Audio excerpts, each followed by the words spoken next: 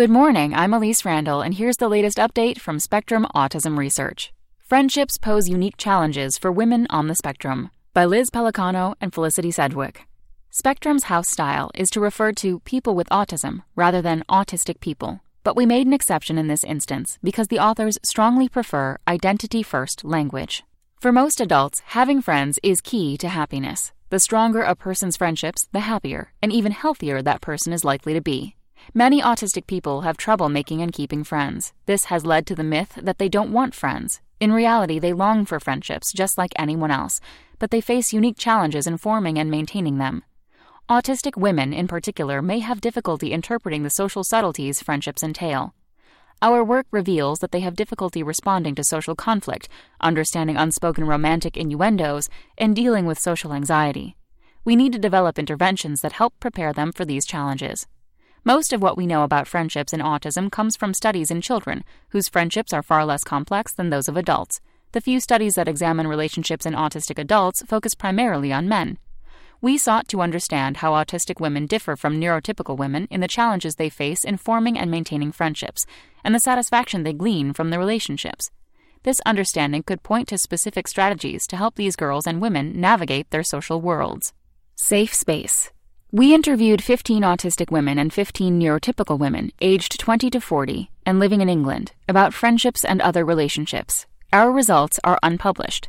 The women are enrolled in a larger study exploring the social experiences of girls and women on the spectrum. We asked open-ended questions such as how do you choose your friends and what is it about friends that is important to you? We found that autistic women tend to view friendships like neurotypical women do. They value the opportunity to share their thoughts and emotions with friends, responding with answers such as, I can tell them anything at all, and they listen. They welcome the support that friendships provide, saying things like, she's always helping me a lot, or I'm always helping her a lot. They also appreciate the freedom to be yourself in a relationship and say that friendship offers a safe space. But we identified some important differences. Whereas neurotypical women tend to have large groups of friends, autistic women tend to have a few close, intense friendships. Sometimes these intense friendships became similar to a special interest, one woman told us. My friends are all-consuming, the only thing you think about, she said. Women on the spectrum also differ from their neurotypical peers in how they respond to acts of social aggression, such as gossip or being suddenly cut off by a friend.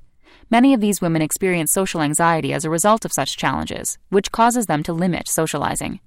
This anxiety can color how these women then approach all social interactions, regardless of whether they expect a conflict.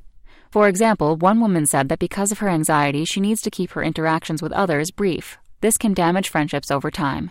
Autistic women use the internet to maintain friendships more than typical women do, we found. Some women seem to rely on online messaging almost exclusively to keep in touch with friends. That's pretty much all my social life is, the internet, one woman said. Intense interests. Women on the spectrum reported romantic relationships of similar lengths and levels of seriousness as those of neurotypical women, and said these were the most important friendships in their lives. My husband essentially became my special interest, one autistic woman told us. I wouldn't really say that I have friends apart from my partner, another said. One woman described romantic partners as the ready meal of friendships, because a partner comes with his or her own social network. Taking on a partner's friends can alleviate the stress and anxiety of making new friends, but it can also leave a person isolated if the romantic relationship ends. Although some neurotypical women also make their romantic partners the center of their social network, this tendency is marked among autistic women. Autistic people sometimes have difficulty understanding the implied meaning of a conversation or their friends' social expectations, which can strain friendships. For example, one woman described an incident in which a friend asked, "Does this dress make me look fat?" "Don't be silly," she responded. "Your fat makes you look fat, not the dress." The difficulties women on the spectrum have understanding other people's motivations could also leave them vulnerable to harm, particularly in romantic and sexual relationships. More so than typical individuals, these women tend to interpret statements literally and assume other people have good intentions.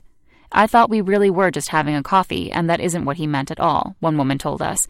These tendencies could explain why these women reported higher levels of sexual assault to us than the neurotypical women did. We were heartened to find that all the women in our study reported becoming more self-aware and self-assured with age. As a result, they were increasingly satisfied with their friends, perhaps because they had learned how to end harmful relationships and focus on genuine friendships. One autistic woman explained, "I am now more picky about who I spend time with and who I trust." Perhaps targeted support early on can accelerate this natural process. That's all for today. Check back next Monday for more content from Spectrum Autism Research or go to spectrumnews.org.